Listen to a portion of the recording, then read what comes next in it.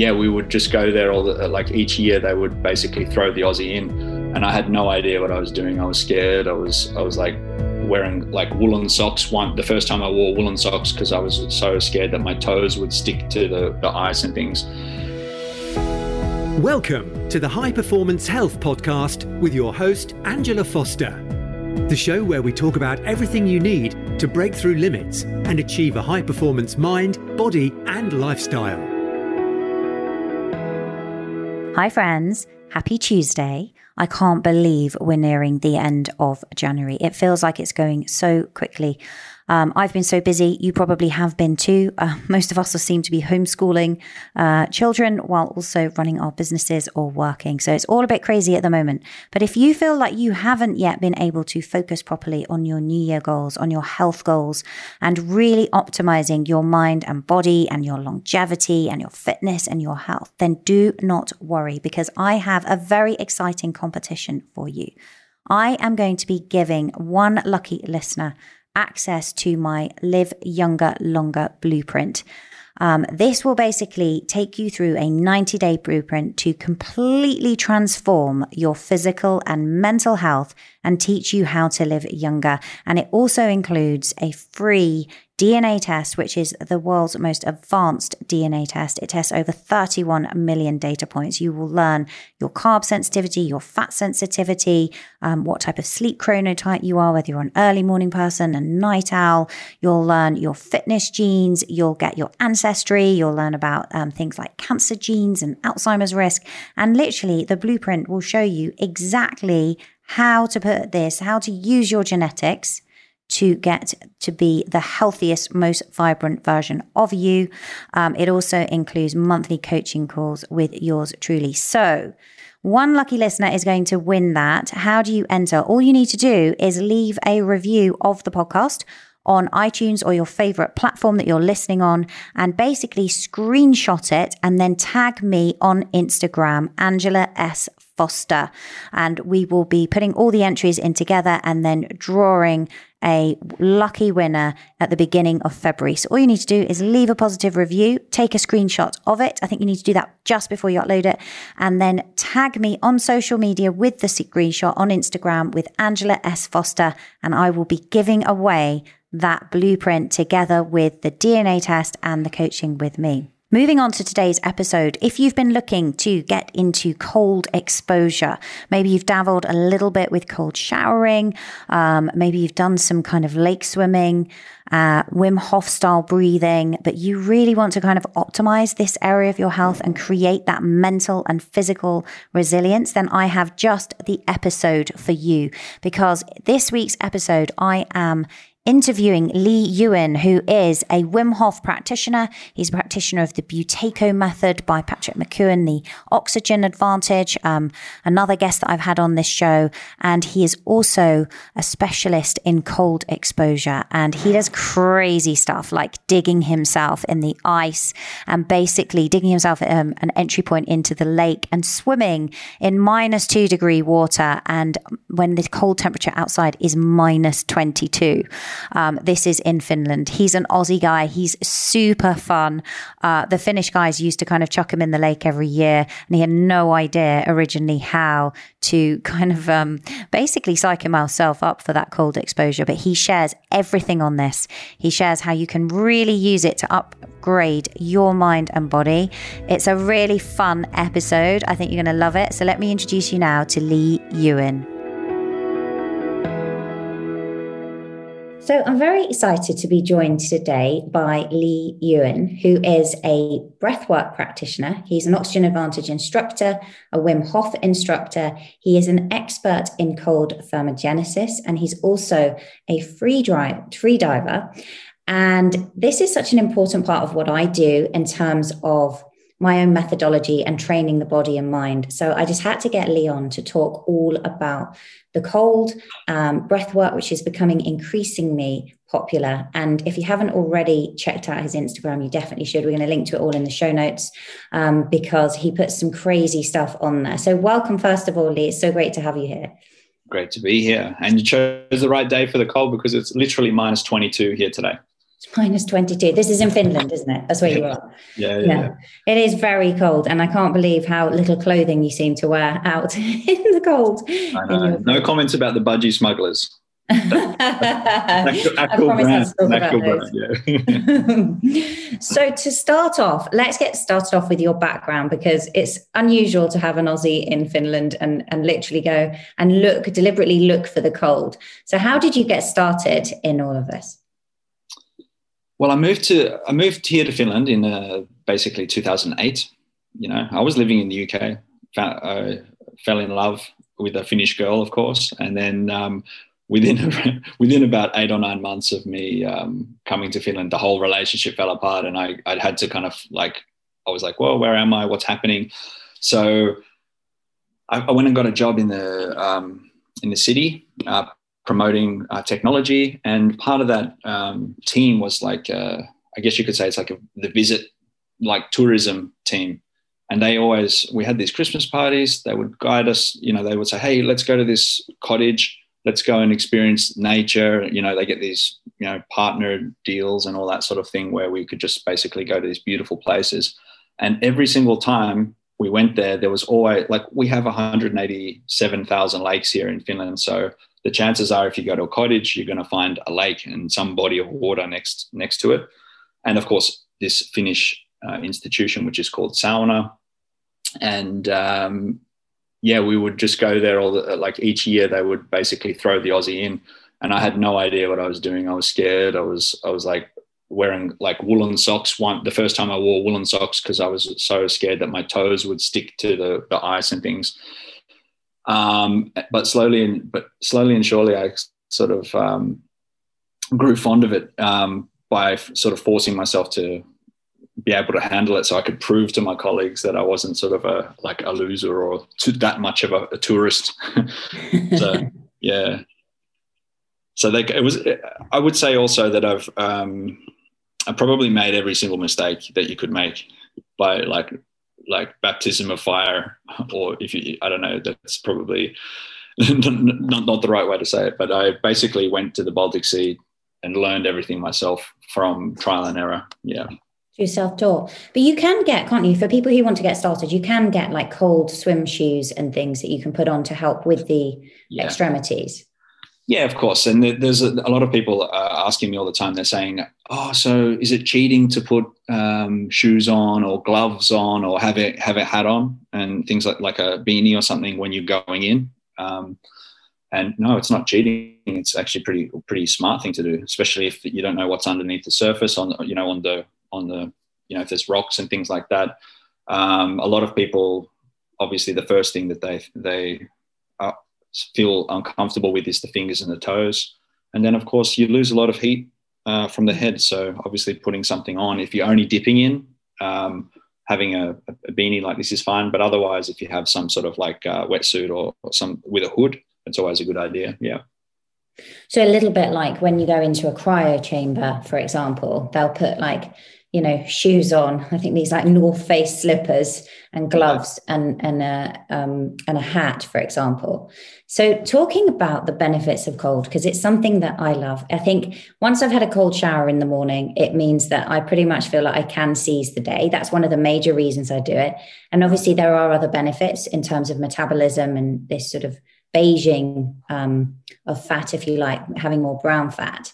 Can you talk us through, because you were mentioning when we were chatting earlier that you've had quite a few messages over Instagram from people here in the UK who actually are looking to get started. They were lake swimming in the summer and enjoying that because all the pools are closed. And now they've been kind of engaging in that sort of cold thermogenesis in the lakes or the sea here.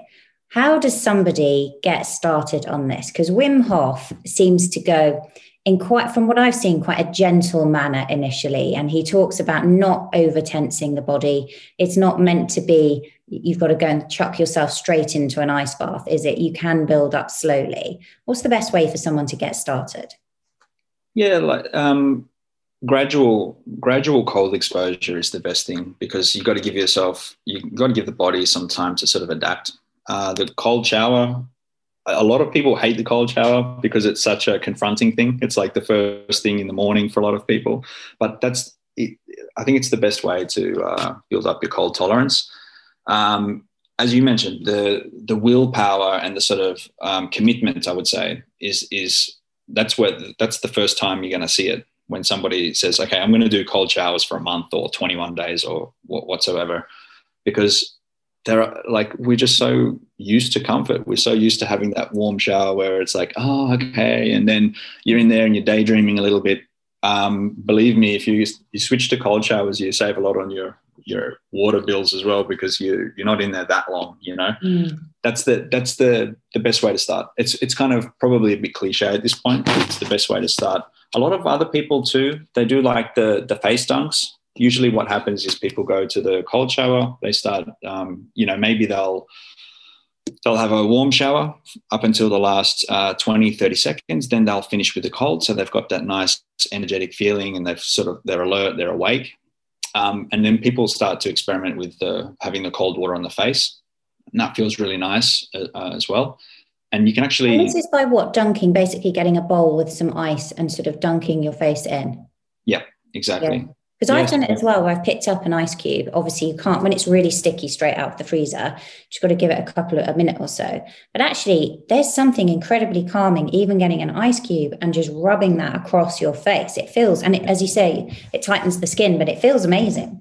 Yeah, I think there's some well-known people, like I think Victoria Beckham and people like that are sort of advocating for tightening up the skin and getting that kind of young look and, no wrinkles and things like that.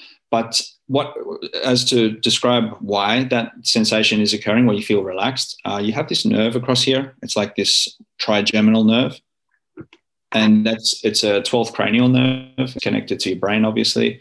And it's sort of like, it's like a remnant of our water dwelling days, if you want to go back into evolution, right? So we're like water dwelling, squidgy, fishy things, and then we've evolved to be what we are today. And we have this remnant here where this is sort of, anytime we get this cold air, water here, it's sort of like it triggers this mammalian diver response inside of us, and it basically it conserves oxygen, and it lowers the heart rate, because it feels like we're diving down. It's sort of like it triggers this nerve. So that's interesting. And this is what's the nerve called? Trigeminal nerve. Trigeminal nerve. Because I know that when you are putting your whole face in terms of submersion, then that is, or your head in, that's stimulating the vagus nerve, isn't it? Yes. So that's also helping you to relax. That's why it's such a kind of powerful response, because you will, if you have like a pulse oximeter on your finger, and if you watch somebody do a face dunk, or they just simply get the cold water here or ice or something, you can literally see the heart rate decrease from the pulse oximeter. So it's kind of like a survival mechanism. So the body we know that we can't survive underwater. Like there's no oxygen coming in. So it sort of slows everything down. It slows the heart rate down. It slows the usage of oxygen as you're underneath the surface, or when you have the face in the little bowl of ice water. And how long do you recommend, if someone wants to, do the sort of face dunking, how long to get the benefits? How long do they need to have their face in? And is it a certain number of times you repeat it, or? Yeah, you would basically do that for about 15 to 20 seconds. And I must say as well, even though it's a bowl of water, there are obviously risks with that, because for some people they can black out, and the last thing you would want to do is sort of, be found with your face, in this little, so you have to be really careful with that as well. It's best to have somebody close by if you're going to do that, just for safety reasons. But yeah, you basically 15, 20 seconds, and then you would do 3 or 4 repetitions of that. And you just got to, of course, recover your breathing in between the rounds, so that you're not sort of like, you don't feel sort of tight with breathing. You're just kind of nice and relaxed. And then you just another 15, 20 seconds like this. Yeah. Yeah. It feels good. Really, really good. It's a great way to wake up as well. It's for a lot of people, it's a bit of a hassle to do that. So they just do the same thing in the shower. They just get the cold tap like they'll have a warm shower and then they'll switch it to cold, and they'll just let the cold water just sort of like run down the face. Yeah, I do that. And there is something amazing, I have to say, about the cold rinse somehow of even not, I love it on the face, but also on my head. There's something amazing. And actually for the women listening, we were just talking about skin tightening. It also makes your hair really shiny when you close all the cuticles. So like having that warm shower first and opening it up and then washing your hair, getting that conditioner in while the cuticles are all open, and then sealing it with cold, you actually get a really nice effect afterwards. But there is something, even when I've been to like a hairdresser's, I'll say, can I have a cold rinse? For me, there's something amazing about having that feeling of cold water running across kind of the back of my head. So presumably there are other nerves and things that are being stimulated there. Yeah, and I think the other thing, just to continue with what you were saying there as well, I mean, the contrast shower where it's like hot to cold and back and kind of maybe swing, seesawing between the two for a little bit, excellent for your lymphatic system, which is your, the drainage system in your body, getting rid of the toxins. So this is a really good, it's like a flush, lymphatic flush. Yeah. This is where you do like 20 seconds cold, 10 seconds warm, and then cycle that kind of 8 to 10 times. Exactly. Yeah. Yeah. And it's great, isn't it, for kind of opening up the blood vessels, helping with circulation. Yeah. And it's an easier, what I find as well is for people who want to get into cold exposure, it's a much easier way to get started, because you're kind of like, it's fine, I'm doing 20 seconds, and then your body hasn't quite completely cooled, and then you're doing warm again. Yeah. And it to be honest with you, I honestly believe that the cold showers feel harder, like myself, after a while. Like I know I do a lot of things that probably a lot of people would be afraid of, or would think that's wild or crazy or whatever. But honestly, the fact that you kind of wake up in the morning, you're kind of like, where am I, or whatever, a bit hazy. Then you go to the shower, and I think that's kind of like the hardest thing, because it's more of a, if I was diving under the ice, for example, I know that I've like prepared before that. I know that it's happening on this date. I'm going there. It's like an event. But waking up every day, you've got every reason or every excuse not to go to the cold shower. And then you're faced with there's the two knobs, or whichever tap you have. You still have to make a conscious decision to do something difficult, So that's tricky for some people. Yes, you do. You're right. But then that's where some of the benefits come, isn't it? In terms of that mental resilience, you kind of feel like you're in charge of your day first thing in the morning. I think the other thing as well is, from my understanding and the research I've looked at, you'll know much better than me, it doesn't actually have to be that cold to get some of these benefits that we're talking about in terms of metabolism and lymphatic system. Is it like 55 Fahrenheit and below that the benefits start to kick in? Yeah, basically about, if you can get, I don't know what the conversion is, I think at least 18 degrees Celsius and low. I mean, that's when the brown fat or this brown adipose tissue starts to formulate the temperatures for 18 degrees and low. And then a lot of people... It feels cold though, doesn't it? That's the thing. It sounds like it isn't, but compared to your body temperature, that is quite cold.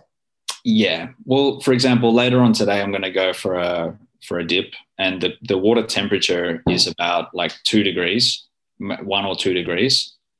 And, I have to dig through the ice, but the air temperature is actually minus 22. So by the time when you're in the water, actually it doesn't feel so bad, you don't notice. So but at the end of the day, like, I think a lot of people I don't even know how hot the showers are people have. I mean, you can see with some people, you really see that the skin starts to go really pink, and it's such a... That breaks down collagen though, doesn't it? I think I read that it's actually not good to go in a shower that hot, but I found it's very individual, because I can't even get in the shower at the temperature that my husband likes to have it. He seems to be able to withstand higher temperatures than me. Whereas for me, he'll be like, oh, this is so cold. And it's like, no, that's me having a warm shower. Just on that, I was looking actually. So that's actually warmer than I thought from what you were saying, because 55 Fahrenheit, which is where I thought it started, that's actually like almost 13 degrees centigrade. So actually even at 18? Because I know a lot of people will say, particularly in summer, they can't actually get their tanks to cool quite enough. Whereas it's a mistaken understanding that you don't actually need to be that cold. Yeah, I mean, obviously the effect increases and intensifies the colder it is. If you're going to do like a full body, if you're really looking for that kind of the ice bath kind of cold dip, you want to get it down underneath 10 degrees if you can. But most showers are like, we have really cold water here in Finland. The showers are super cold here. I have never actually took the temp, like I don't know what temperature it is exactly, but I would imagine it's at least around 10 degrees on the coldest setting, all the way cold. So I just want to interrupt today's show to tell you about some amazing supplements that I've been using that have been pretty dramatically life-changing in terms of my sleep and also my sense of calm. And this is a kind of stack that I've really put together myself, and I've been testing on both my Oura Ring and my Whoop strap. So I've kind of been doubling up on the data to see how these affect both my REM sleep and my deep sleep, and really just my inner sense and state of calm. And what I found is that by using this combination, I have really upgraded my REM sleep and my deep sleep significantly. So both have increased by about 30%, which is pretty amazing. And that's even when I'm having a shorter night's sleep. So with all of the homeschooling and everything else that's been going on, I have probably been getting less sleep, sometimes only 6 hours. And yet I've managed to get just under 2 hours of REM and about an hour and 45 minutes of deep. So pretty good going. So how have I done this? I've actually been combining lion's mane mushroom extract from Wild Kingdom Extracts with some chaga. So chaga is amazing for the anti-inflammatory components. It helps to boost your immune system. And that's been really helping me, I think, to get better deep sleep. And I've combined that with the lion's mane, which is has been shown to really improve memory and cognition, and also promotes the formation and release of nerve growth factor. So it's amazing for your brain, but it also is very helpful in improving REM sleep. So that combination has worked super, super well for me. I've also been taking a bit of reishi during the daytime. Combined with some lion's mane helps me to concentrate, gives me that inner state of calm, that kind of zen-like state. And so you can actually try these out by going to bit.ly/Wild Kingdom Extracts. I'll link to that in the show notes. And if you enter code Angela, you will get 10% off your purchase. These Wild Kingdom mushroom extracts are super, super pure. They do not use any kind of hexanes or anything like that, any other chemical extraction process. And so they are pretty amazing. And as I say, I've had these incredible benefits. So just go to bit.ly/Wild Kingdom Extracts and enter code Angela to get your 10% off your purchase. Now, what I've also combined that with is some magnesium, and my favorite form of magnesium for really helping to really up that sense of zen-like state and calm and improve my sleep is the one by Bioptimizers. It has 7 different forms of bioavailable magnesium in it. Wade Lightheart, the founder of this company, went to great lengths to actually get all of those 7 forms in there, because you don't actually know which one you might be deficient in. And it's super effective. I get feedback, amazing feedback from anyone that I recommend it to. So I've also been taking that, one at night and one in the morning. I prefer to split that dose. Magnesium utilization kind of peaks around midday. So that works really, really well for me. And I combine that nightly one with my lion's mane and my chaga. So if you want to get some Bioptimizers magnesium breakthrough, you just need to go to bit.ly/Biopt, that's capital B-I, capital O-P-T, and enter code Angela10 to get a cool 10% off your purchase. So that's bit.ly/capital B-I, capital O-P-T, and enter code Angela10 at checkout. I will include those links in the show notes. But now let's get back to my discussion with Lee. But yeah, I mean, it's quite a subjective thing too, because somebody in Arizona or in Australia, for example, their cold is still pretty cold. Even if you're walking around in 40 degrees, you have a cold shower, it still feels quite cold. But to get the real benefits, you do need to start getting down. That's why the ice baths and things like that are really popular in Australia, because it's kind of almost like a really it's a kind of pleasurable thing, because once you're in, you warm the heat of the summer or whatever, it warms you back up as well. But I'm a little bit of a I don't know. Like I think a lot of those guys from Australia would be surprised when they come here and do like the cold, and then they feel that the air temperature is like minus something. It's a whole another ball game when you have to really have trust in the body. You have to be able to know that it's sort of like a checklist, right? You're going through, obviously the fingers and toes are the thing that everyone worries about, but you're kind of looking, it's like, okay, feels warm in my chest. Just slowly move. You kind of put the woolen socks on. I have like almost like a mental checklist of everything that I bring. Like it's not like an actual checklist, but it's like a process. It's clothes with zips. I don't use clothes with zips. It's all pull on things, because if you're a bit cold with your hands, you don't want to be fiddling around with zips. Cotton socks, you don't want cotton socks. You want woolen socks that even if it's a little bit wet, you can still. It still insulates and provides warmth for your feet. Big boots where you can just slip them on, all that kind of process. And I know that a lot of people in the UK like these dry robes, these big coats where they have sort of like a towel inside. So they'll go for the swim, and then they'll put this big dry robe on. It's got a hood as well, so you can kind of change inside of these robes as well. But yeah, it's like a big process, and it's I'm not saying that you do it incorrect if you don't have this lengthy process, but it's just doing things so it's quite efficient, where you just, because it is an uncomfortable thing if you're cold, and when your feet are cold, you feel every little rock and every little, absolutely everything on the ground. You're wearing the socks you're wearing these woolen socks actually into the water. No. This is just when you're on the top of the ice and you're getting ready to go in. Yeah, I always bring two towels. I bring a plastic bag always with me, and sometimes I'll stand on the plastic bag just before I go in. If I'm not wearing, because I very rarely wear these anything in. I'm just usually with my Speedos or my swim shorts and maybe a hat on, and then I'll go in. Because I'm hat still on your head. Yeah. Doesn't that make you then colder, because now the hat has basically absorbed all of that cold water? Oh, well, so that's if I'm dipping. So if I'm kind of like, a lot of the pictures you'll see, I'm usually up to my neck, or like I'm holding onto a ladder, because there's a lot of safety things too. Even if it's a lake, the last thing you want to do is sort of like throw someone in the cold and have them flapping about going, hey, this is, that's not it.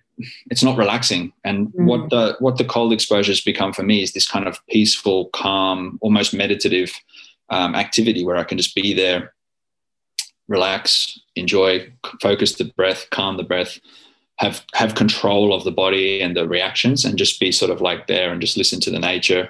And that's why I don't usually wear anything on my feet, because I actually like to have I like the mud squishing between my toes. You know what I mean? You're kind of grounding or earthing at the same time. So you're kind of getting this very sensory, you feel things. And I think I've been through portions of my life where I don't want to feel things, but right now I really want to feel the things. There's no such thing as a bad feeling or emotion. It's like they all serve some sort of purpose. So it's kind of like this, it's like my little Zen place, I guess you could say. So just trying to make definitely. I see that in the photos. I want to talk to you in just a moment about the kind of breath work and how you warm up to that process.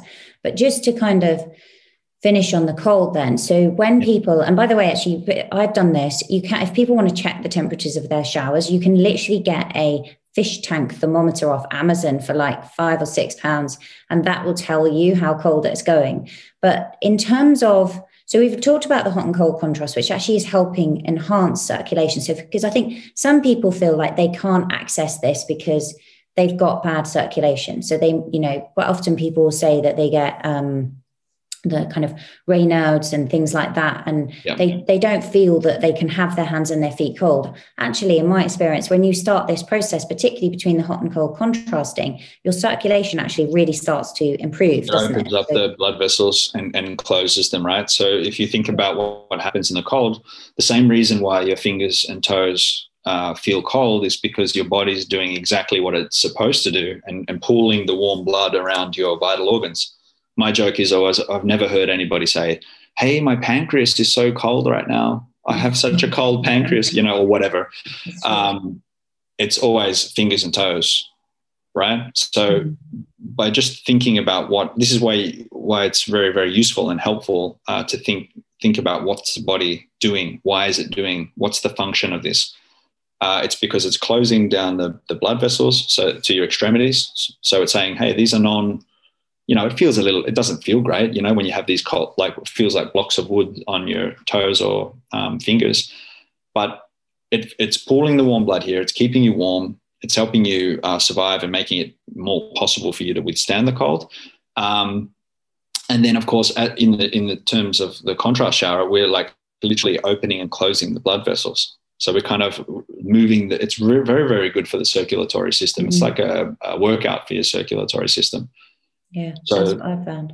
And or that's you can go in and out of the cold, can't you, into the cold, and then as well works really. Yeah, and of course and just on that, if you're taking if you have a sauna close by, like I have one here in my apartment. Most Finnish apartments have a sauna, it's built into the bathroom. So I haven't built it myself; it's just here. And I would never buy another apartment without a sauna, I would say, because it's just such a beautiful thing to do. But there are obviously these, if you're doing these contrast things in nature, or if you're literally diving in a lake, a frozen lake or a really cold lake, and then you're going to the sauna and back and forward, you just got to be really careful of the different shifts of temperature. I've personally have never had any issue being really warm and then going into the cold. But I have had one really bad experience where I've stayed really, really, really, I think 12 minutes or something in the Baltic Sea in the winter. And I went to the sauna and I didn't allow my body temperature to regulate a little bit. And I went straight to the sauna and it felt awful. I could literally feel the different layers of hot, cold, like this inside. And I got this throbbing headache and I was with another guy. It was like an unwritten competition, actually. We weren't being competitive, but of course, when you're there on the ladder and you're looking across and you're like, kind of another minute, like, are you ready? We kind of had this gentleman's agreement. Okay, let's both get out at the same time, sort of thing. This was a really intense feeling. It was a lot of pressure and I felt very, very dizzy, and both of us at the same time got the same experience. So we exited the sauna, we went outside and we just sort of sat down and it was probably -10 that day as well. And we just sat outside and just sort of let the blood move around the body, let the circulatory system do its thing and just sort of regulate the temperature a little bit. And did that come back quite quickly? Did your headache? It went straight away. There are saunas by the lakes in Finland, don't they? Yeah, and a lot in Sweden as well. We have, as we were talking earlier, we have like 187,000 lakes here, and I think there's something like 3.6 or 8 million saunas here in Finland, like just around. They're so healthy, and I can see actually just looking at you like how beautifully clear your skin is. You look like a picture of health.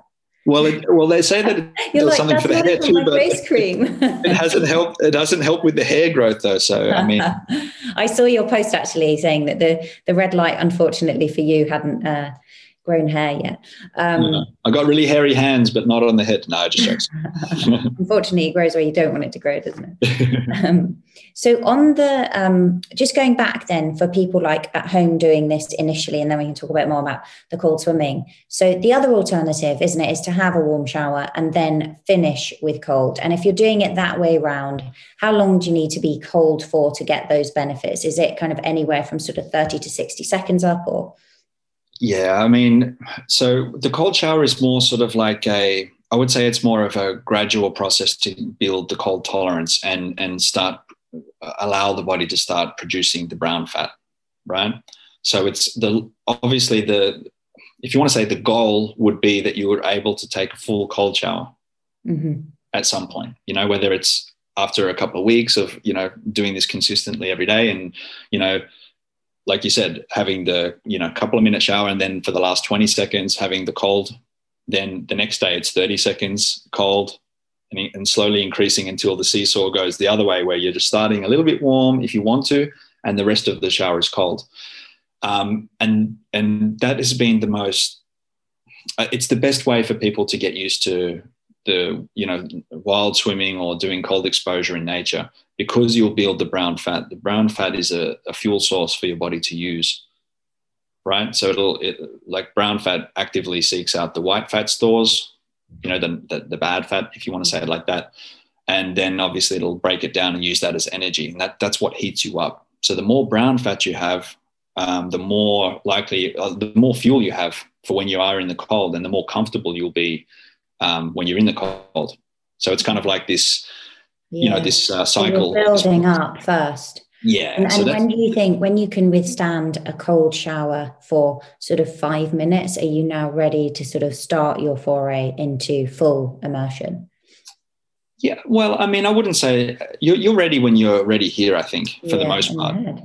For the cold shower and for any of these face dunks and things like that, it's more like this, just familiarizing, being familiar with the cold, what it feels like on the face, building up the brown fat, understanding what it's like to have a little bit of, like the chest and the back, there's the different layers, right? So when you go up to the knees, then you go up past the, all the reproductive stuff there, that's another kind of barrier to get through. And then when you actually finally just go like this up to your neck, that's when it takes your breath away. So becoming more familiar with this is going to be like an advantage for you. So in the cold, when you have a cold shower, when you go to the front and then you maybe rotate around to the back, that's the point where you're like, it takes your breath away. So kind of like understanding that that's the moment where you can control your response to the cold. These are the kind of things that it really, it gives you. These are the benefits it gives you, like psychological benefits of knowing, okay, I just got to breathe through this, lengthen the exhale. Okay, on the back too. Because the first thing that happens, even for me, like it happens less, what's the word? It's not a great effect now. Like if I go to the cold, it'll still take my breath away, but it's not like this. It's just sort of like breathing into it. The idea is not to like tense up really, really tight. Yeah. That's the mistake people make, is they really tense up, and it's not their fault. It's just a natural reaction. It's like a sympathetic response always. It's like this sort of like defensive posture. You see people get into an ice bath or to the cold, and they want to do this, and you actually want to be open. You want to be free flowing. You want the blood to flow or not flow, where it's just let the body do its thing. You make sure that you're committed to be there. That's the number one thing. If you don't want to be there and forcing yourself to be there, that's not what it's about, for me at least anyway. I know some people want to have this show their willpower and determination. So no, that's it. I'm getting in. Today's the day, and that's cool. But it shouldn't be this sort of. You don't want to find yourself in there where you're sort of fighting it. You want to sort of maybe even surrender to the whole process of that. And so people can take, obviously, to prepare for this, to go down to the lake or a cold sea swim. You were saying that you kind of have a procedure. It's quite interesting to hear that. So you have a sort of checklist. So you have the wool sock. Some people, you were saying you don't use it yourself, but have these big dry towels, which just sounds like a big hug when you come out to me. Yeah. And you have a hat on, for example. Will you put anything on your hands or? Not usually when I'm swimming, I don't. Or when I sometimes swim around, but I usually just go and get that. Like that's the other thing as well. If you want to, one of the big benefits we've not spoken about is the inflammation in the body, right? Mm. So that's a huge benefit. We know that if you put like an ice pack on your ankle, it stops the inflammation, right? But that's sort of like surface layer. When you actually have this full body cold exposure, you're really suppressing the innate immune response inside of your body. which means that all those nasty, well, I mean, they're there for a purpose, but we're kind of stressed out, and the overproduction of these white blood cells are just kind of, flooding your body. And we can actually regulate that, or sort of reset that whole response. And it lasts for about a week or so, 6 to 7 days, this response. So having a prolonged cold exposure in the water like this, I don't think you get exactly the same, or you don't get the same response in the shower. You actually need to go out there and do that's why I say that the cold showers they provide you a lot of benefits, but actually getting in the water and submerging yourself in the cold is the way to get the maximum benefits, like these really, really. Which people can do presumably at home with an ice bath. So if they want to make it easy, and maybe they don't have a lake or cold water close to them to go and swim in, they can have an ice bath. How long do they, whether it's a cold swim or a cold bath, how long do you need to be to get those anti-inflammatory benefits that you were saying last 6-7 days? How long do they need to be submerged in it? About at least 90 seconds or so. About 90 seconds or so. Long, enough for the body, enough to sort of like give it a little shock to the body. Obviously, if you do the same thing every day, your body gets really accustomed to that, and but you'll still get these you'll still get the benefits. Sorry, but I think that one thing what I encourage a lot of people to do is, how do you progress with this? Like you start with 90 seconds, then what do you do the next day? You go to 2 minutes, then in a week you try and go to 5 minutes, and then that's a limited sort of, you can only keep going for a certain amount of time before it's like, okay, what are we up to? Like an hour now, and it's just not sustainable. So what I'm teaching and guiding people with is time the recovery from the cold. So what is the time from when you exit the ice bath and let's say you do 5 minutes, you work your way up to 5 minutes. If you're doing 5 minutes, time the recovery from when you feel like you might get those little jitters. You sometimes get those little, an hour later or 40 minutes later or something, you've still got those little, whoa, I'm still a little bit cold. Just time yourself. When do I feel totally recovered from the cold? That's a really healthy way to measure your cold, the response to the cold and your progression actually.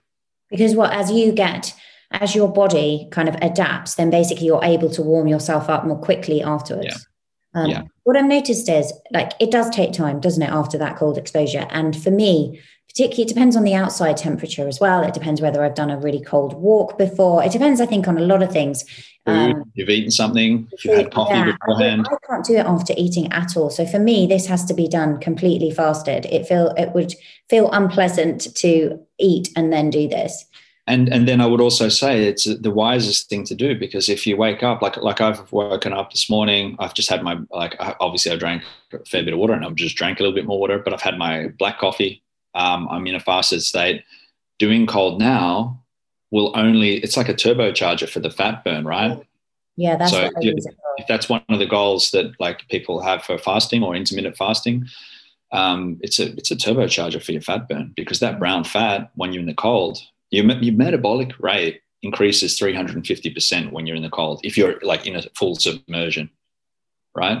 So the brown fat goes through all that white fat stores, breaks it down, uses it as energy. And it's a very, very, you're burning a lot of fat. That's where I'm going with that. It is. And I think that morning routine is actually I use it with so many clients. It's just such an effortless way to stay lean, isn't it? And you get all the health benefits. And like you, I do exactly the same thing. It's like black coffee, because it helps. I've just had one while I was speaking of fatty acid oxidation, actually like some fasted movement, even going outside when it's cold. And if you've got your hat on and your gloves and the right footwear, but then you're exposing your skin, you're getting the benefits from the light and you're getting the benefit from that cold. And the best thing, like if you want to say like, what's the best stack, in this fitness world, there's like, you stack your creatine and your protein and all that kind of stuff. The best stack for cold exposure for sure is to go outside and do it in the morning. Like now we have this I can just see the sun coming up now,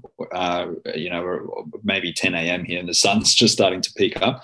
But go outside so that you're like maybe facing the sun, so you get that nice, your circadian rhythm. You're getting that light at the start of the day on your skin.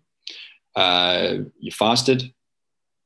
You go in there. You have your couple of minute cold exposure, and then you actually don't need, like, I don't need to eat anything for even hours after that. I don't feel hungry after I do that. And if you want to, you can take a sauna after. But I like to know that my body's got it, Mm-hmm. I like to know that my body's actually got it. And the other thing I forgot to mention as well is that if I've, we spoke about it before, if I don't have any socks on or anything like that, and I've just put my feet in, I love the feeling of the mud and being grounded and having that earth, that connection to the earth. I really love that feeling a lot. Obviously, it makes, if you don't wear anything on your feet, it does feel a bit colder when you get out and everything, but it gives you so much more. I think the benefits far outweigh the feeling, and that sort of like, what's the thing I'm talking about? The charge, the negative charge that you get from the negative charge from the Earth's electrons. Exactly. Yeah, that's the thing. The ground experience. Just ticking off these things, and then if you've got a couple of friends or mates, it's a nice social experience, It's always good to do that, by the way, with someone else around, because even though the Baltic Sea is it's not the wild sea, although I have seen it pretty wild, like with the storms and stuff. It's still nature. It's still unpredictable. You don't know if something's flown, moved or shifted to that same little spot that you've been dipping in every day. There are variables. There could be wildlife around or something like this. You just never know. So it's always nice to have somebody there to help you. But that's why I think it's the best stack, because then after you feel you've done all these things, you've gotten the light, you're burning fat, you're grounded, you're in a social setting where people are hugging and saying, "Oh, I feel so good," and you maybe enjoy a little cup of tea or something together, or have maybe a breakfast after that, break the fast. It's probably one of the best things you could do for yourself, Yeah, 100%. It's amazing feeling. And so talking about the breath, because this is something that I've got, really interested in, and interviewed a few people recently. And I know that you are an Oxygen Advantage instructor and a Wim Hof instructor. I've found that the breath is such a powerful entry point to really relaxing and kind of accessing that parasympathetic nervous system. Do you use breath work as a warm-up for this cold exposure, in terms of sort of centering yourself and managing the breath? How does your routine look around that? And just explain for us more about how people can kind of start getting started in breathwork practicing. Yeah, so I guess when I began, it was a very big thing, because, like, if you think about the cold, as we mentioned, the first thing to go is the breath. So being able to control your breath means you can control the reactions in your body and basically influence the nervous system, right? It's, if you're like this, you're in this sympathetic state, and it's like you're in a fight or flight response. The chances of you really wanting to stay in the cold are kind of like diminishing if you're like breathing like this. Likewise, by the way, if somebody goes in, I've seen it so many times, if somebody is non-committal, or they put their foot in, or they go up to their knee, that you can, the longer they stay up in their knee, you can almost guarantee that it's like they're going to go in, and then they go up to the knee, then it's like, no, they're not going to go in, because all of your nervous system is sort of saying, okay, there's a threat here to your legs. Everything else is fine, but your legs, it sort of intensifies this feeling, and your legs are like, oh. So you just need to kind of go straight in. Yeah, you got to be committed to the thing, which is all about, like, initially this was about the breath for me, because you would center yourself with the breathing. You would be like, okay, calm the breathing like this. And the cold showers kind of teach this as well, right? So when your breath is being taken away, it's like, okay, no, I've got this. Just breathe through it. Stimulate the vagus nerve, lower the heart rate. You got this. It's a much more calming breath. And this is also a good time to point out that the Wim Hof method breathing this kind of like hyperventilation, and this is not what we want to do in the water or anywhere near the water.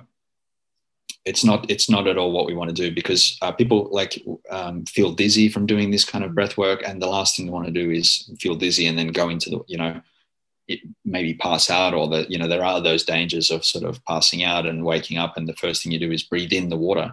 So it's kind of like all about relaxing, calming, peaceful, and hopefully eventually enjoying that moment. So calming the breath, committing to the thing, entering the water, lengthening the exhale is key. So a lot of this pranayama style breathing, where it's maybe 1:2 ratio. So what I mean by that is 2x breath, where it's kind of in for 2 hours.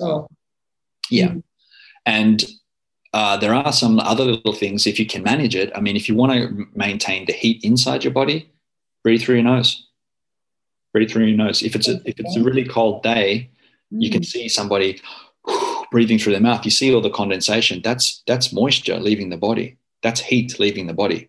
So if you can manage it, it's a bit tricky at the start, because the first few breaths but then as soon as you're able to close your mouth and just breathe through your nose, you can keep that heat inside. And there's another little thing. It heats up, doesn't it? The nasal pathway heats up the air that's coming in as well, and prepares it so it enters the lungs at the right temperature. Yeah. And then, of course, if you think about it, we just don't want to give the heat away. I mean, you have the mouth open and you're giving the heat off like that. Yeah, definitely. So it's calming breath in preparation, but then separately, we can actually use something like Wim Hof style breathing because that has anti-inflammatory benefits in and itself, doesn't it? But you would encourage people to do this away from that cold shower or afterwards, or cold exposure, whether that's a lake swim, a cold bath, whatever it is. I'm just thinking more here on daily routines. I know that some people are like, how can I set myself up to start the day in the best way? And maybe they're doing this before, at the moment they're not going on a commute, but before they're starting work, something that they can fit in as a daily practice at home. Sure. So I think for the Wim Hof method breathing, I think it's a good practice to do if you want to incorporate it into a daily rhythm. It could be the first thing you do in the day. So, because it can be quite intense style of breathing. You are really playing around with the oxygen. You're creating an alkaline state in the body. Very, very nice things. But you don't want. It's not like it's something you'd ever do driving to work and you'd never do that. I've heard some people have done that before. I don't know where they got the idea to do that. Wow. Okay. Maybe they got inspired by hearing Wim on the radio or on YouTube or something, and they were like breathing along with Wim on the way to work. But yeah, nothing like that. It's again, this is kind of like it should. I think it's for your personal practice. Of course, you get these nice health benefits. Of course, we know that you can create an alkaline state in the body. You can stop the inflammatory response with the breathing, and some of those so-called stress hormones are a key factor in that, toying around with those. And you do feel that euphoric feeling. It's a great thing to do in the morning. But then if you're going to go to the cold shower after, just have a bit of space in between. Have some water, relax, you're not busy. 5-10 minutes, just enjoy that nice moment as well. I think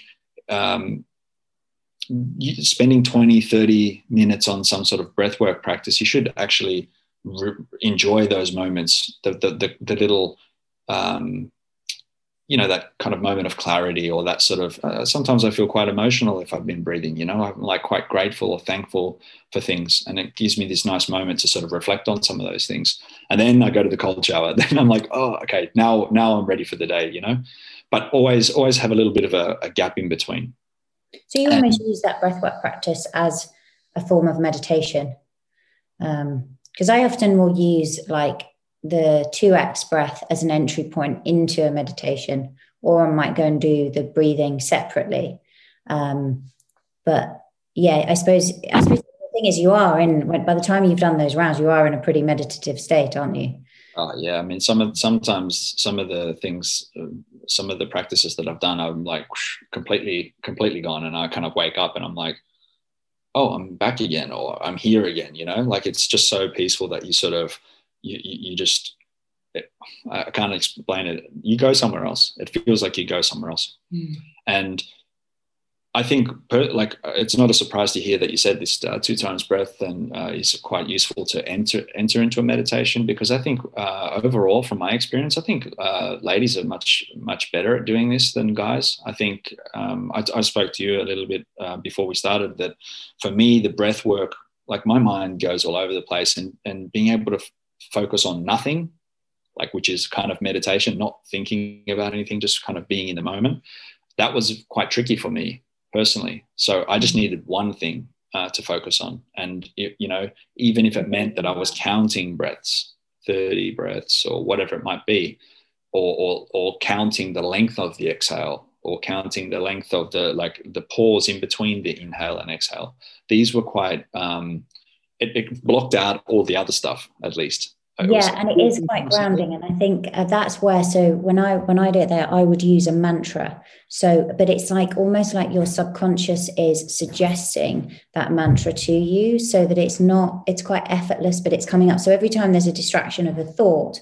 And the other thing that I found made a difference, because I know like with breath work, often it's doing it laying down. If you're going to meditate instead, I've actually found better benefits with music as I meditate. Somehow that just really helps me access with headphones in.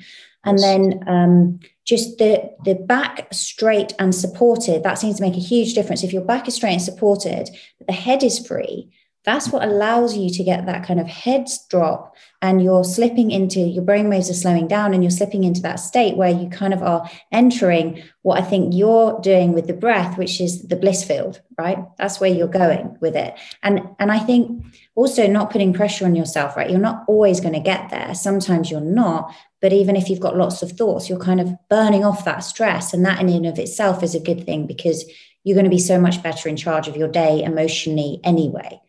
Yeah, it's a good point. And also that's why I also, for especially a lot of guys, because guys aren't so familiar, like on the whole, guys aren't so familiar with yoga, right? And having this kind of like lotus or half lotus, seating position where you kind of have the feet up, you cross the feet up. It's actually, if you have something behind you, like a wall or something, it's designed, it's kind of designed so that you can't actually, you always fall, like you can't fall back and hurt yourself if the breathing goes to a point where you're sort of, so it's quite it's supportive, it's good for your posture, but it's also kind of protective measure too. So you're more likely to fall forward, not back, and hurt yourself. So if you have something behind you, you can kind of sit cross-legged there, and you still have that freedom to move your head. And here's the other thing, we talk about stacking things. I think you said you have a red light. Do you have like one of those panel lights? Yeah, I do. Full panel. That's another thing. So if you want to have your 15-minute red light session, therapy session, switch the light on, put some nice binaural beats in, or some mantra or something like this that where you can focus and sort of like have an intention for the day, and practice some breathing exercises. That's an easy way to sort of tick those things off. And sometimes I've even done it where I'm kind of on if I'm laying down, I can use the spike in the adductor mattress. Yeah. So I like that too. But that's also kind of really, really calming the nervous system. So I love doing that work in front of my red light. I think there's something very healing, and just the slight warmth from the red, but also it's a really effective way, particularly like it's light here now, and it was dark when we started, but of simulating that sunrise, and obviously all the benefits to the mitochondria. But it's so I'm interested there, because you were talking about doing the breath work in that lotus position, which is one of my favorite positions. And so you would do that rather than the laying down, because I know when you start the Wim Hof style, his course, actually he talks about lying down. And I think that's because people get so lightheaded initially, he's worried about that falling. Is that why? Yeah, I would say that for me personally, I think if you're going to do Wim Hof method, I think it's usually a good idea to lay down, because sometimes you get more, for lack of a better word, inspired. You want to go a bit further with it maybe. because it feels good, or it's like, hey, let's go. Because, you've got these pauses where you're kind of stretching those out. And it's, I like to say it's like an elastic band where that pause becomes like you stretch it out a little bit further. Then you do another round. It's like, okay, let's take that a little bit further. Okay. And then, and sometimes you might feel inclined to just go with the flow of that. And that's usually the time where you have that moment where so you could say you lose consciousness, but maybe you're in consciousness in a way. You know what I mean? So like I said, you're kind of somewhere else, and you have this, sometimes I've had these lucid dreaming moments, or I've had these, you talk about the red light. I see a lot of visual things when I have the red light there and I have my eyes closed. So I often see quite visual things there. So for this kind of heavy sort of, in a way, hyperventilating, which is like we kind of demonize hyperventilation like it's a negative thing, but all it is actually breathing more than the requirement of your body. Mm-hmm. We're trying to breathe more than the natural requirement of your body. And that's kind of one of the beauties of it, because we can kind of toy around and tinker around with the alchemy inside the blood as well, right? Getting to an alkaline state, letting the naughty gas CO2 build up, and these kind of things. That's where the magic is, when we can kind of start controlling those, the alchemy inside of our body. I mean, I've done it sometimes with a pulse oximeter on, just to see what's happening. And I found that when I'm doing those breath holds, I can go from sort of 98, 99% blood oxygen down to about 73%. I've not ever got it lower than that. And at that point, you're feeling quite lightheaded. I know, Niraj Nayak, who runs Soma Breath, he talks about getting down even as low as sort of in the 50s. Yeah. And I think that scares people initially. They're like, I don't want to do that. It's actually quite an amazing feeling, isn't it? But can you just explain for people, because the exchange of the CO2 and the O2 is really important, and what you're doing there with the balance? Yeah. Well, the thing to remember as well is that CO2 is not the naughty, it's not a waste gas. Well, in a way, we do need to remove it from the body. It is sort of an acid for the body, but it's the trigger to release oxygen.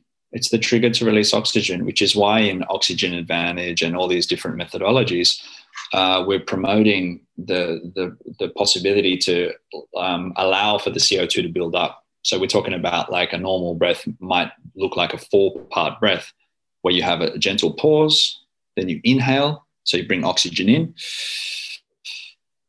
Now I'm breathing through my mouth so you can hear that, but breathing in, then you have a little pause at the top, again, allowing the CO2 to build up and thus triggering the release of the oxygen slightly, then letting go, breathing out, then a little pause. So do you encourage breathing out through the mouth or through the nose? Because I know when I was speaking to Patrick, he was very much in favor of breathing both in and out through the nose, which was not something I'd come across before. It was more, I'd always had it as, like, obviously Wim doesn't seem to care. You can do full mouth breathing, but with most other breathwork practitioners, they seem to say in through the nose, out through the mouth. To be honest, I breathe in and out through my nose as much as possible, because of that nitric oxide retention. So when you're breathing in through your nose, there's this molecule that is produced it turbinates up here in the paranasal sinus. So it spins around because of the pressure of breathing in through your nose, and then it creates this molecule called nitric oxide. It's a vasodilator, which opens up, basically opens up everything in your lungs. But it's also isn't it?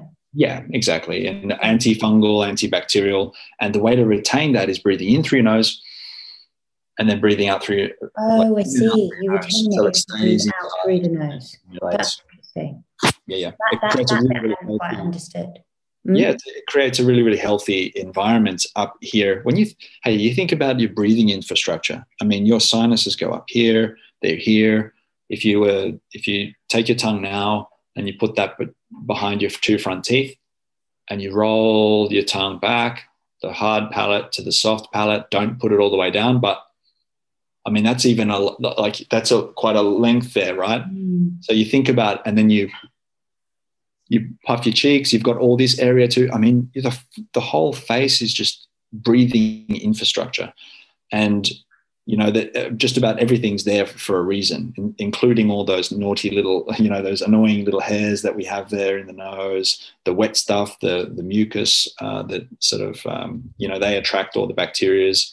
And it's a very complex system. We mentioned earlier about the humidification of the air, the temperature regulation of the air, so it's much easier to come into the lungs. It's very, very delicate. And think about this too. So the bacteria gets caught here, and then usually that gets moved to the back of the throat. And then, you know what I mean? When you've got that sort of, it's not quite nice, that kind of thing. And it literally goes down your throat into a pit of acid. I mean, it's a very, very, it's almost like a flawless system. It's clever, very clever. But you only get those benefits if you breathe through your nose. And the only real disadvantage of exhaling through the mouth is that you really do expel a lot of CO2 that way, which means that you're less likely to have that CO2 inside, which is the actual trigger to release the actual oxygen into your bloodstream. So you need that CO2 to increase so that the oxygen releases. You get the exchange and better oxygenation of the organs. Yeah, and that's one of the reasons actually, like, I love doing nasal breathing in the forest. I live really close to forest, and it is so beautiful because actually there's more nitric oxide available as well in the forest, isn't it, coming from the trees and things. And you can almost start to, it's weird, but you can sense that sense of relaxation when you're there. It's just, for me, one of the most incredible places to really be mindful. Yeah, I mean, we're so fortunate here in Finland. I mean, we have like I said, 187,000 lakes. We have the 3/4 of the whole country, like 75% of the land mass is covered in trees. There's a lot of studies now that show that Finland, of all the countries, Finland has the freshest, cleanest air. The way that the wind and everything travels with all these trees, and the taiga forest, which is at the top around the top of Russia and everything, which produces, I don't know if it's like 1/3 of the oxygen for the world or something like this, or maybe even more.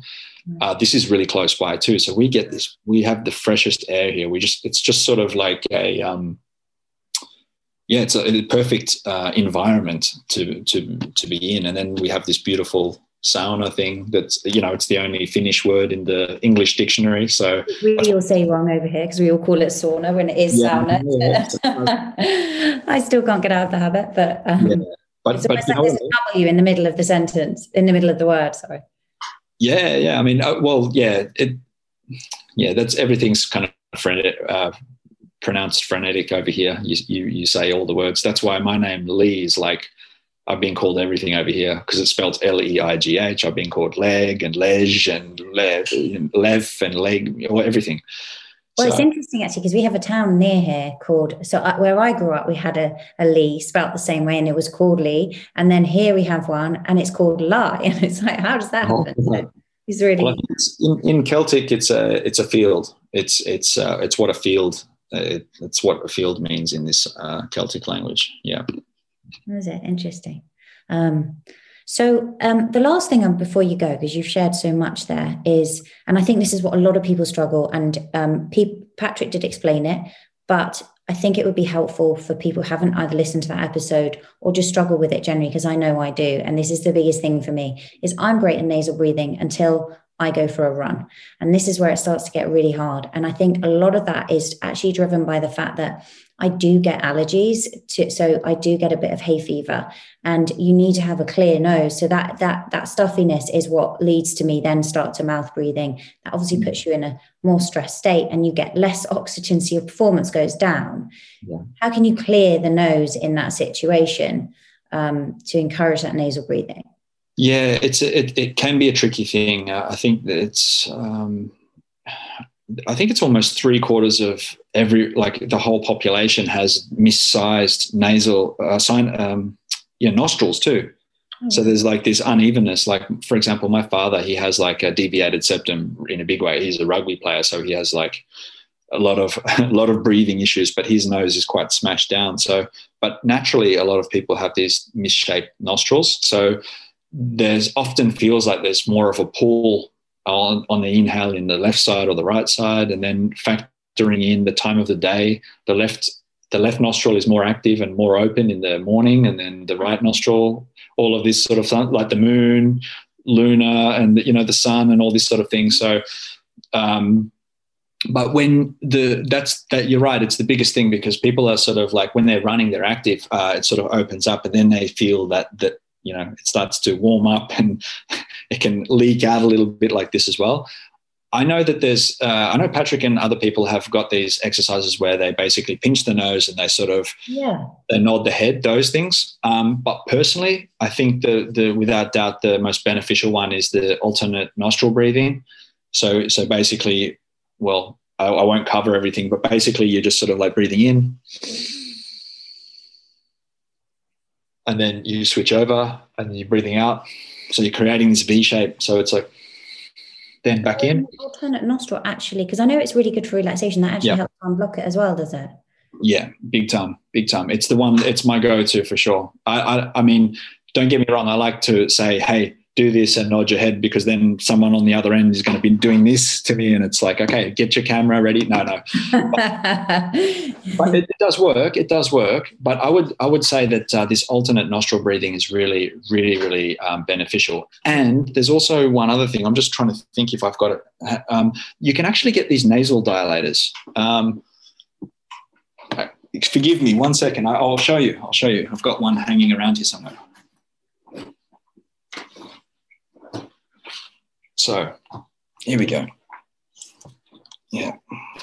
So you can get these nasal dilators. So for some people that have a little bit of an issue, these are like fresh. So I don't know if you can see that. Oh yeah. This is like a completely new one. So I've got so you take this away. This is like the seal of breaking the seal kind of thing. So you remove this thing. And what it is it's like this. It's got a little clip. Clip like this. And what you do is you just put it up in here. God, I thought that was going to look uncomfortable, but when you put it in, it actually does. No. It goes up in there. I mean, it's probably, I would probably prefer a little bit like longer here. But you can see that it looks a bit funny, but you can see that it flares up. I'll show you one thing. Interesting. So when you see me breathing through my nose, can you see that the walls of the nostrils here, they kind of suck down a little bit? Yeah. Right? So when we put this in,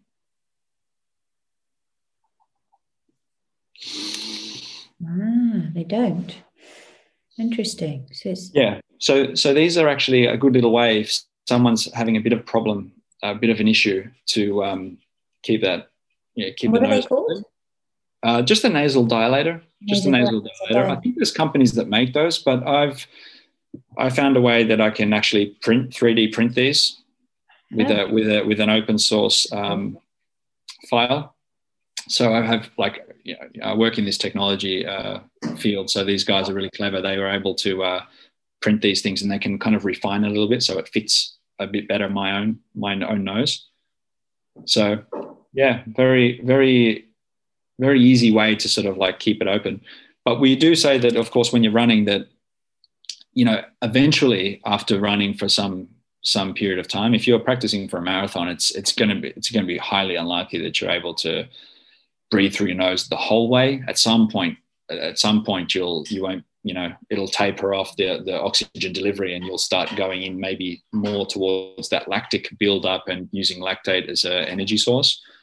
But so you're looking at about 50-50 whilst you're actually performing. So the idea is to start nasal breathing and maintain it as much as possible. But then at some point it's not a shame, or you're not losing, or you're not failing if you switch to mouth breathing. It's no problems at all, because when you get tired, obviously you're going to produce more CO2, and you want to get rid of a bit of that too. So, but the obvious reason why we want to maintain nasal breathing for as long as possible in a marathon or any other athletic endeavor is because we want to make sure that all of these intercostal muscles and all these other muscles aren't kind of like, what it's like when you breathe through your mouth. Your chest, all these muscles require blood and oxygen. So we call it blood stealing or oxygen stealing oxygen from your legs or from your arms, whatever you're doing. So by breathing through your nose, if you're sitting there, so now you're breathing through, I can't see any very, very minimal chest movement when you're breathing through your nose. But when you're breathing through your mouth, everything starts to move again. So it's just a real difference, isn't it? Your performance if you're able to maintain nasal breathing for a prolonged period of time in your athletics. And that's why I think these things are practicing with it, actually. Yeah. The other thing I'm trying to do as well. CO2 tolerance, that's the big thing too. Okay, so doing the kind of Wim Hof style will improve that. Yeah. And I mean, that was the biggest, that's why I was able to do the freediving stuff too, right? Because you take one breath and then you go down 20 meters or whatever. And, you know, like you're kind of like, okay, the CO2 rises, the heart, like at some point the heart rate starts to boom, boom, boom, you know, it goes up, rises up again at the end of a couple of minutes under the water, 1.5 minutes, 90 seconds under the water. I mean, it's a while in the cold water. And yes. Understanding that you're okay with that and sort of like knowing that you've been there, you've done that, and this is kind of like a normal circumstance. It's exactly, you know, again, it becomes like a little checklist of like, okay, we're here now, we've got a little bit more to go, and then we reach the surface. Understanding and being okay with CO2 and understanding that it's helping you, that was a kind of a game changer for me. Yeah, absolutely. And doing that style of breathing helps you build that tolerance. The last thing, I guess, is people often track this with their Oura or their Whoop strap. Something I look at as a metric is in terms of your actual respiratory rate at night. So I know that, you know, practicing kind of doing 4 to 6 breaths a minute is a great way of slowing it down.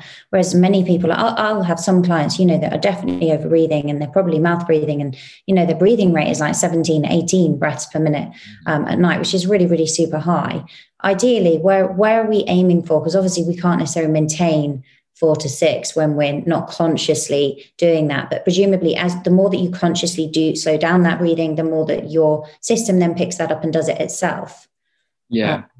Well, it's just, it's so variable. Like you've got quite like big people, like, you know, like my dad and people like that have like, for them, getting them to 12, 15, 17 would be like amazing. You know what I mean?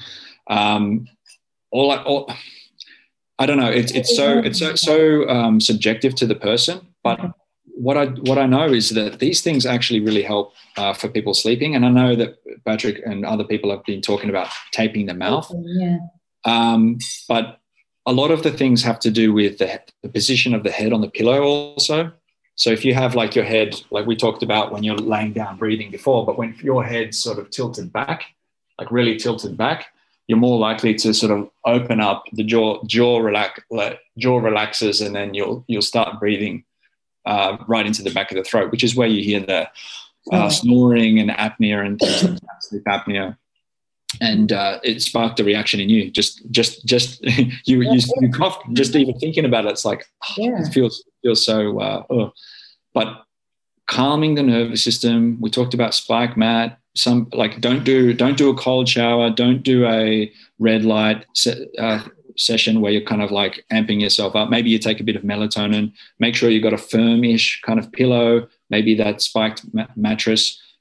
Practice a 4-7-8 breathing technique. Box breathing is okay as well. Something where you allow a little bit of the CO2 to rise up for more than 4 or 5 seconds, and you start to 4-7-8 is in for 4, hold for 7, out for 8.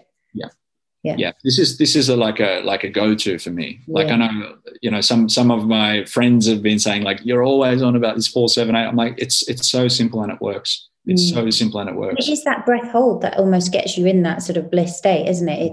That's the space. The oxygen goes down, and if you've done the Wim Hof method and you've had those prolonged periods of time where you're sort of just like you're in this restful state and you feel like, oh, I don't have to do anything. And usually when you're doing these little pauses, you're not kind of thinking of anything else either. I'm never thinking of like, oh, have I fed the dog, or nothing like that. It's more sort of this like little moment. It's like, okay, now I feel ready to breathe, like exhale. Yeah. So it just calms everything down, and then it's sort of by default. If you add up those numbers, it's 19 seconds, right? 4, 7, 8. Yeah, it's really slowing it down. Really, it's three breaths in a minute. Yeah. So this is why it's super effective, because like people like in my classes, or when I'm teaching these companies how to breathe, while they're at the desk working or something, I'm saying to them, okay, as you said, okay, 6 to 10 breaths in a minute, and everyone's like, what? This is like crazy. This is like so. How is that even possible? I said, okay, hey, everyone, let's do it like this. I'll count. So let's do this 4, 7, 8 technique. And then they'll do and then they're like, yeah, that feels pretty good. Everyone did it. And then I'm like, okay, that was like 58 seconds. You did 3 breaths. Yeah, that's amazing. And what do you find, like when you look at their breathing rates, because you were saying there, like with your dad, actually, that would be a good result. What's the average breathing rate then of somebody like your classic corporate exec who's really stressed? What have you found in your experience?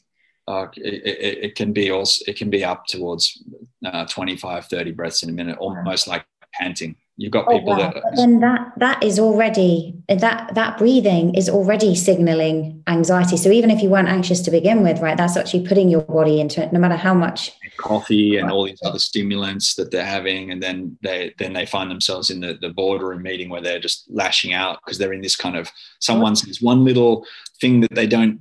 Hair trigger.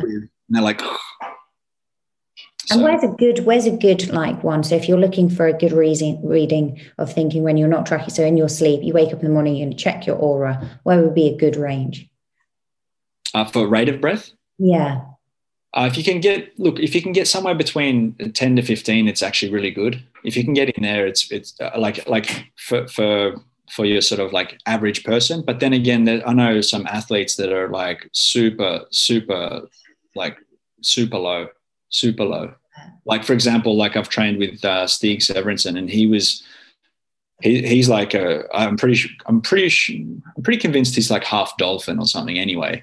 But he can lower his heart rate to like below 10 beats in a minute when he's in there, when he's under the water.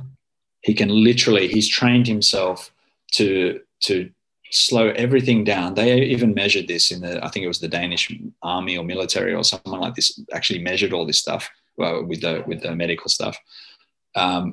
He's trained himself to a point where he's just relaxed. He's literally like almost, he's still alive, but he's kind of like, he's just like innate almost. It's like, wow, that really is the flow state, isn't it? But I think usually if we're talking about sleep, the quality of sleep will be affected by how you're breathing as you go into the sleep, right? And obviously, if you want to talk about sleep hygiene and the pillow, all the other stuff, the lights, and make sure over here in the summer we need the thick curtains because it gets really, really light here, and that can affect everything.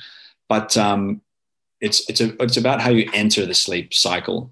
And if you can do 4, 7, 8 breathing, you can like if you have a little bit of melatonin too. I don't know if people in the UK. Yeah, that's prescription in the UK. You know what I've been finding really helps is chaga, and actually chaga with lion's mane, just tinctures of that. Chaga really helps me. Completely. Yep. And a lot of people don't like to do the Wim Hof method breathing in the evening time because it's quite an active breath and it can actually stir up a lot of things. But for me personally, if I'm if I'm having a hard time sleeping for whatever reason, I'll go and do some Wim Hof method breathing, and actually I'll be ready for sleep after that too. But I try and it's usually about 45 minutes practice for me. Yeah. So I'd much prefer just to sort of like have this 4, 7, 8 breathing, and I'll do 3 or 4 rounds of that. Maybe I'll extend the pause, or the 7 might go out to 15, 20, right, maybe longer. Mm-hmm. And then I'll exhale gently, and then I'll start the round, and I'll just start lengthening those pauses, just letting the oxygen go, calm. Yeah, I'm going to do that before I go to sleep. And have you found the breathing or the cold exposure more impactful in terms of raising heart rate variability and lowering resting pulse? I think breathing. You can definitely tell the difference when you've done a lengthy cold exposure. But then the thing is, I do sauna, like, because I have a sauna here. I have like sauna maybe 5 times a week. Okay. For how long? How long will you go in? Well, about 20 minutes. And is yours a hot rock or an infrared? Yeah, hot rock, traditional. Yeah, it's like we call it kiwas with the stones on there. Yeah. Yeah. So that's, you know, again, if you take it, like, these are all things like breathing, like practicing conscious breathing is basically just thinking about how you breathe all the time. Like just being conscious and aware of like, I feel a bit I didn't agree with that person, you know, the boardroom thing again, where it's like, and it's like, relax, breathe, or you're about to walk on stage and give a presentation. Okay, I got this. I just need to breathe, right? I just need to relax, maybe do a small pause, maybe lengthen the pause instead of like that helps. Massive. Breathe through your nose, nice and relaxed. Walking upstairs, am I a little bit out of breath? Can I breathe just in and out through the nose to recover? You know, there's all these little things that you can do throughout the day where it's kind of like building your breathing practice. And then, of course, Wim Hof, we can supplement that in the morning, maybe. You can do some sort of, you know, these oxygen advantage techniques and Buteyko methods, kind of like a baseline breathing for the day. But it's not always like it's something you have to be conscious of, because you can find yourself in this situation. There can be a car rolling past and it shocks you, or, you know, something, you get some bad news, whatever it might be. You read Facebook anytime during the day, that can also be enough. So that's one. It's always there is reassuring, right? It's there wherever you go. You can access it whenever you need to. And that's just amazing, I think. Once I figured that bit out, I was just like, right, I can just breathe whenever I need to. Yeah. And then sorry, go on. No, I was just going to say, then you look at the situations where you like how to calm everything. It's like the ice bath, the shower, the gym, the running. You know, you have the tools. Once you know those kind of principles of breath work, you can kind of start kind of experimenting with them a little bit in these different scenarios where you're like, okay, like I like to do. Sometimes I do these little apnea stair walks, where I'm like every day I go to this little bus, the main station, and I walk up these stairs, and I don't breathe. Yeah. Close my mouth and don't breathe in, and I'm just up there and I'm just letting the CO2 rise. And by the time I get up, I'm like, just breathe a little bit out, and then I recover like this. So you know what I mean? You can are you doing that nasally, or are you doing that just mouth breathing? Nasal. You always do, even Wim Hof, you do nasal. Okay. Yeah, nowadays I do. Yeah. At the start, it's always recommended that you just breathe. I think Wim himself says, hey, breathe through any hole in your head. Yeah, he does. And get high on your own supply. Oh, amazing. Oh my God, I could talk to you all day, and I'm sure people could listen to you all day. I think we're probably going to have to get you back. We didn't talk about free diving, and I'm sure there's even more to breathwork. Yeah, it was fun. It was really fun. Thank you so much for coming on. Where can people find you? Your Instagram is lots of fun. Have you got a website? Just shout out everywhere that we can kind of... Look, it's just my name, Lee Ewan, LEIGHEWIN, leeewan.com, Lee Ewan on Instagram. They're the best places. And I'm going to have some cool stuff for people to consume online as well. So I'm happy, like, you know, the situation, trying to get everything digital. So creating good experiences where people can still get a safe and, fulfilling experience from the couch or from the bed at home. So that's coming too. I'm happy about that. I'm excited about that. Awesome. And people can sign up to be notified of that on your website? Yeah, I've got a mailing list. Actually, on my website, I have a free, it's like an ebook about breathing. So you get it's about conscious breathing. A lot of the things that we just spoke about, but starting to build your breathwork practice.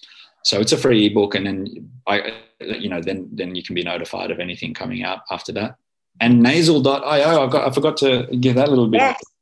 Nasal breathing. So nasal.io. Some shirts, which people can buy these, right, on your website. Yeah, they look amazing. I want one of those. And these are good. Like we do the Oxygen Advantage workshops with these on and stuff. So they're actually functional shirts too. It's not just a pretty logo or something. So yeah, no, it's very cool shirt as well. I think when things open up, I'm keen to come to Finland and do one of your breathwork sessions. Of course.